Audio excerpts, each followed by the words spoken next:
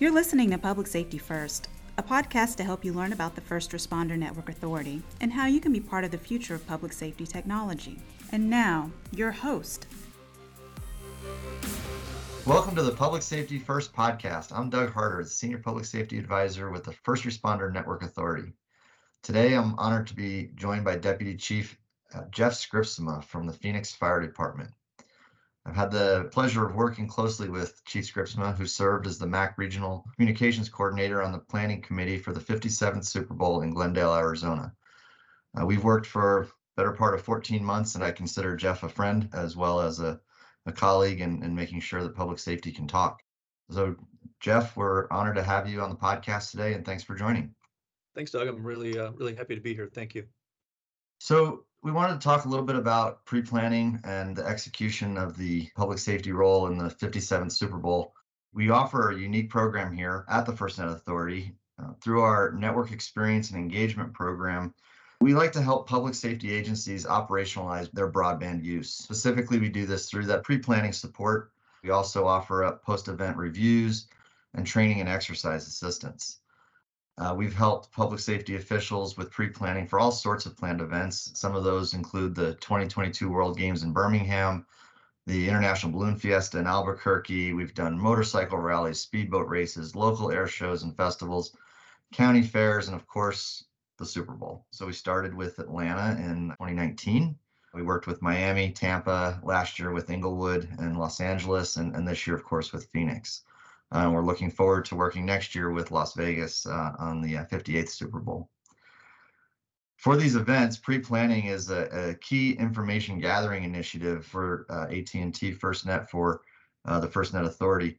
During the pre-planning process, we work with public safety to determine and document the locations where responders will be operating. We also want to work with them to identify their broadband capabilities that they plan to use and what type of technologies they'll need. In Phoenix, we did all of this with the Super Bowl 57 Interoperable Communications Working Group, which, Jeff, you were the communications coordinator for that group. So can you tell us a little bit about that planning committee? What public safety agencies were on the committee? What were their roles? How did this all work? Sure, I'd be happy to. I think one important detail of this is that our planning process really began about 3.5 years ago within the region. Before we formalized the Interoperability Communications Subcommittee that was specific for Super Bowl 57, we used our current UASI Interop Communication Subcommittee that we have, which is a pretty robust group within the region, to start the planning process. And what we wanted to do is look at three key areas as we prepared for Super Bowl. One was a technology solution that would better protect our radio infrastructure from jamming or interference issues. We also wanted to look at it from a policy and governance issue in the region. And then lastly, we wanted to look at training communication personnel. We used a lot of those same personnel and players that participate in our UASI, and we just naturally transitioned them over into our Super Bowl 57 planning court group. What we asked is that if any agency was going to put in place an IMT, an EOC, some sort of incident command structure to support an NFL-sanctioned or sponsored event, that they had both a primary and an alternate member that would participate within this group. We also asked stakeholders like FirstNet and AT&T, as well as the other LTE vendors, as well as our military partners, as well as our public utilities, anybody that might have an interoperability communication need to participate within that working group. That working group ended up consisting of about 75 members that participated on a regular basis. By the time it was done, we had 66 different agencies and entities that we identified that we had to create communication talk paths for in some way, shape, or form, whether it was LMR or whether it was on the LTE side. So a really big undertaking when you look at the fact that it crossed over not just local and county and state, but then our tribal. The federal partners is a huge entity all in itself, along with all of our NGOs and some of the charitable organizations, all of those folks that had a part in it. We met on a monthly basis until October, and then from October through January, we met twice a month and then once a week after that. One of the things I think that made us very successful in how we participated in this collectively is we do a lot of large-scale events in the city of Phoenix each year, probably 40 or 50 of them. Planning a Super Bowl, if it was just us, is not an overly complicated thing, but when you add all of the hundreds of different agencies that we had to address, it becomes much more complicated. So the challenge is how do we build a functional planning group and a functional plan that meets the needs of everyone. The core group of us was made up of myself, the two co-chairs for the communication planning group, the SWIC or deputy SWIC, DEMA, which is the Department of Emergency and Military Affairs, their communications coordinator was a part of that, and then some of our communication technicians. So we really had 8 of us that kind of worked as a core to be the deconflictors, to take the information that everybody else from their cities brought forth and make sure that we didn't have any conflicts, and then start looking at how we can best build a communication plan from there. One of the very first phases that we did is what we called the discovery phase. So we gave each one of the cities that had NFL sponsored or sanctioned event to go out and basically discover what their needs are within their community. For example, the Super Bowl being in Glendale, looking at critical infrastructure. Do they have good radio coverage in the stadium itself? Do they have good cell phone coverage? Do we need to boost that? What other events are surrounding that? What other critical infrastructure needs to be covered? Do we have good radio signal strength in each one of these buildings? How do we protect it? How do we build contingent plans into it in the event that our primary plans fail? So all of that information was delegated to the key players for each of the cities. Then they brought back that information and we were able to put it into a larger plan. So I think all in all, in that year's worth of planning, it proved to be very, very successful as we were able to pretty much identify any potential problems we had. And the 2 weeks that we were operational, for the most part, it was relatively quiet and we were relatively bored, which I think is a highlight of the success of this entire planning group over the last year. That's fantastic. And I can attest, having been in the MAC, it was all very well coordinated, very well planned, Thank you. and a little bit boring at times, Which is which a is really good. good thing in public safety. Yes, it is. Exactly. At what point did the planning committee decide to contact the FirstNet Authority for pre-planning support, and what type of support did you need from the FirstNet Authority? So as a region, we have slowly been moving towards the FirstNet solutions. My first real exposure to what you can do for a large event like this came when I had the opportunity to go to Inglewood and see that planning process. And that's when I really got exposed to FirstNet and what they could do. And like you said, Doug, our planning cycle here in Phoenix was about 11 months. But the relationship we started building with you was 14 months old. What really made me excited about this is that you guys bring in a team of individuals that look at all aspects of it, not just from the planning side of it, but from the operational side of it. So from my perspective, the things that I really wanted from FirstNet was how can we best leverage what you all can do to support our existing systems that we have in place. So the existing cell phones, making sure MCTs or MDTs, whatever agency is using, are supported, because we know based on the amount of people that we have coming into the area that has the potential to overload the commercial side. So having it on the FirstNet side, how that's going to best be supported. I am very big on having a minimum of 3-layer deep contingent plan. So for me, I really was excited to see what FirstNet, how they could integrate into our contingency planning to support not only our IMTs and our EOCs and our incident command, but also support forward operations in the event that we have impacts to that. So it was a really great partnership this year, and it definitely has been one of the highlights of the planning process for me, is being able to work with an outside agency like the authority or an outside vendor like AT&T and see how they can integrate into our planning process. Thank you. I appreciate all the kind words. So we've talked a lot about the Multi-Agency Coordination Center, also known as the MAC, and the major role that it played as the communications headquarters for public safety before, during, and after the game. Can you explain to our listeners what happens in the MAC and what role did FirstNet play? The MAC is designed to bring decision makers in your organization, policy makers in your organization, stakeholders that are decision makers, and bring them into one space where we can collaborate, where we can share information and intelligence, where we can look at different interagencies or intergovernmental issues and start creating strategies. If we need to adjust policy, we need to adjust personnel and resources on the fly that can be coordinated at that level. So that room had about 200 folks in it that represented every level of government. It represented all of the public utilities, all of the vendors and other stakeholders that may have a place of coordination, including American Red Cross. There were faith-based organizations in there, county health organizations, anybody that was a decision maker. And it allows us, again, to look at issues that may affect the region and deal with them directly, and then give those recommendations or make those policy changes and push it back down. The communications piece is a key piece in that. The interoperability and that communication pathways are a critical link between either the success or a failure of any planned event. It sometimes gets overlooked. I'm really proud of this group. They recognize the importance of it, so much so that we had 7 seats available to us up in the MAC. FirstNet having one of those key positions in there.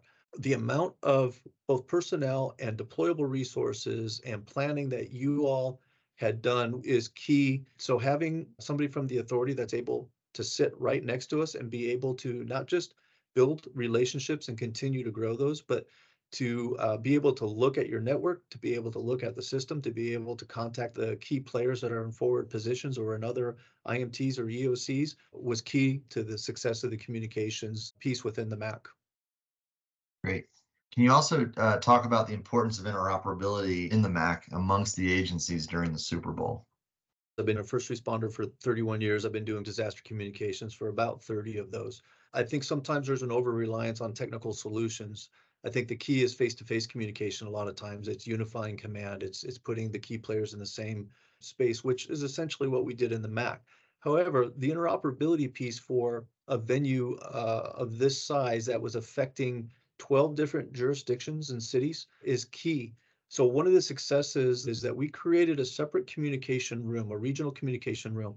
It was a space where we brought in key stakeholders. We had FirstNet folks in there. We had the other cell phone vendors in there. We had representatives from our engineers, from our radio network. We had folks that were part of the Oxcom community. We had some of our communication techs that were in there, National Guard, folks from DEMA, folks from the SWIC, CISA was in there. So although some of those key players had seats in the MAC itself, we had more people sitting in the communication room, not only working with each other, but identifying problems. We had a small fiber line cut that impacted some cell phone outages. We were able to talk to all the cell phone vendors in that space. They were all able to look at their systems on their computers and see where those outages were being affected. We were able then to bring that information upstairs and share it that this is an issue that is impacting cell phone. We were able to share that information throughout the region, through all of the other IMTs, and we created that interoperability path, that communication pathway of sharing information and intelligence that put everybody on the same page within a matter of seconds. And I think that's a huge success. Our stakeholders were able to monitor that and see real world, real-time information come in that dealt with interoperability communications throughout the region. So that interoperability piece, not just talk groups and channels, it was managed out of that communication room, and I think it was managed with great success. Great, thank you. Were there any unique challenges that Arizona public safety officials faced while being the host state of this year's Super Bowl?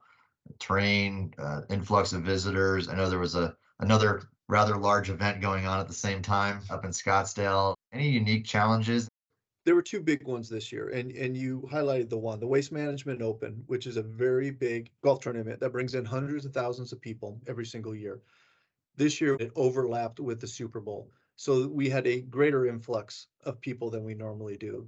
Both the Waste Management Open, the NFL experiences in downtown Phoenix, they all report record numbers of people like we've never seen before. So that influx created a challenge for us. From a communication perspective, it flexed our ability to provide enough interoperability talk groups to the region. We were able to do it successfully, but we did have some worries in the past. The region shares equipment. We have portable dispatch centers, we have portable CADs, we have caches of radios. We had to limit how much of that equipment we could give out so that we had enough as a tactical reserve in the event that we had an emergency. But at the same time, we did what we could to support those with either personnel and the equipment that we could. So that provided a very unique challenge for us. The other big challenge that we had that we haven't had from our 2 previous Super Bowls is that our Arizona NFL host committee made a commitment to the Valley that they would provide NFL sanctioned or sponsored events. This year, we had 15 different cities or jurisdictions that hosted events that we had to support with interoperability, communication, LTE needs, deployables, pre-staged as contingent plans, all of those things. I think the strength of this region and the strength of our interoperability planning and the fact that we have existing work groups that work through these issues helped us be successful. Ultimately, it was very successful.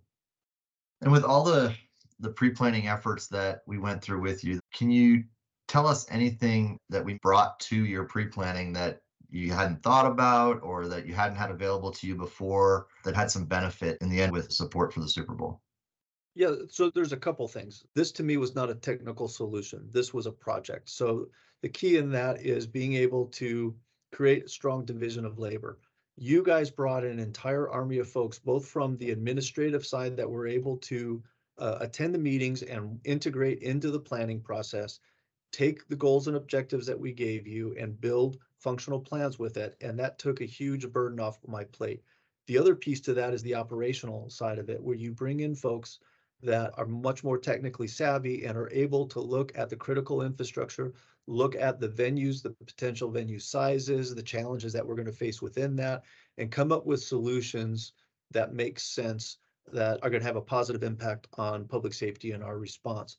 Being able to bring that back in then to our monthly meetings was key. I had no worries from the FirstNet or the AT&T side that the work was being done. You guys attended each meeting. You injected key information at the right times to give a brief to the entire group as to where they were at. That piece to me was key. Now for the deployables, what an amazing resource to be able to reach out to you guys, for you to be able to bring your Colts and your cows and some of the smaller deployables that you have and pre-stage them where we're going to have hundreds of thousands of people. I think that was key. So you guys brought a lot of stuff and it all worked flawlessly. And it was actually a really big piece off my mind and heart, knowing that that was all there, that was one piece I never worried about within this planning process. Great, thank you. Let's talk a little bit about Super Bowl Sunday. The Super Bowl kicks off at 4:30 or so local time, but for everybody else, it kicked off much earlier than that on Sunday. So there were nearly 70,000 people at the Super Bowl in the State Farm Stadium in Glendale. When you have so many people in one place, obviously public safety and what you all do for us becomes incredibly important. Were there any major security challenges or concerns at this year's game? And then how did pre-planning efforts help in those moments? So the Thursday before the game, about 3:30 in the afternoon, our radio network manager calls me in a panic and says, we've got a massive radio interference from an illegal carrier that has wiped out one of our simulcasts on the west side of Phoenix, and it's impacting State Farm Stadium operations. The impact is that it shut down radio communications or created interference for four police agencies on the west side of town. So part of our contingency planning is that we activated a core group of folks. We actually moved into the first layer of our PACE plan, which when I developed it, I stole a term from Wildland called a MAP, a management action point. And we built management action points into our PACE plan that basically said, if this happens, in this case, an interference issue, we are going to get the key players into a room. We're going to discuss the potential impacts, and we're going to make a decision. Do we stay on our existing radio network, or do we have to move into part of our alternate planning? We put together a team very quickly into the room. We created a little ad hoc war room up in a conference room off of the MAC. We fired up a virtual Teams meeting that kept an open link to the 17 folks that were responding out in the field. We were able to share maps. We were able to look at data and coverage and interference signal strength.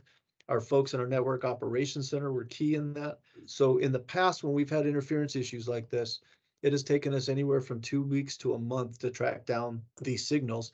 In this case, we were able to track down the signal in less than 2 hours. So that ended up being a massively huge success. And the other success is that we have built triple, even quadruple resiliency into our radio network.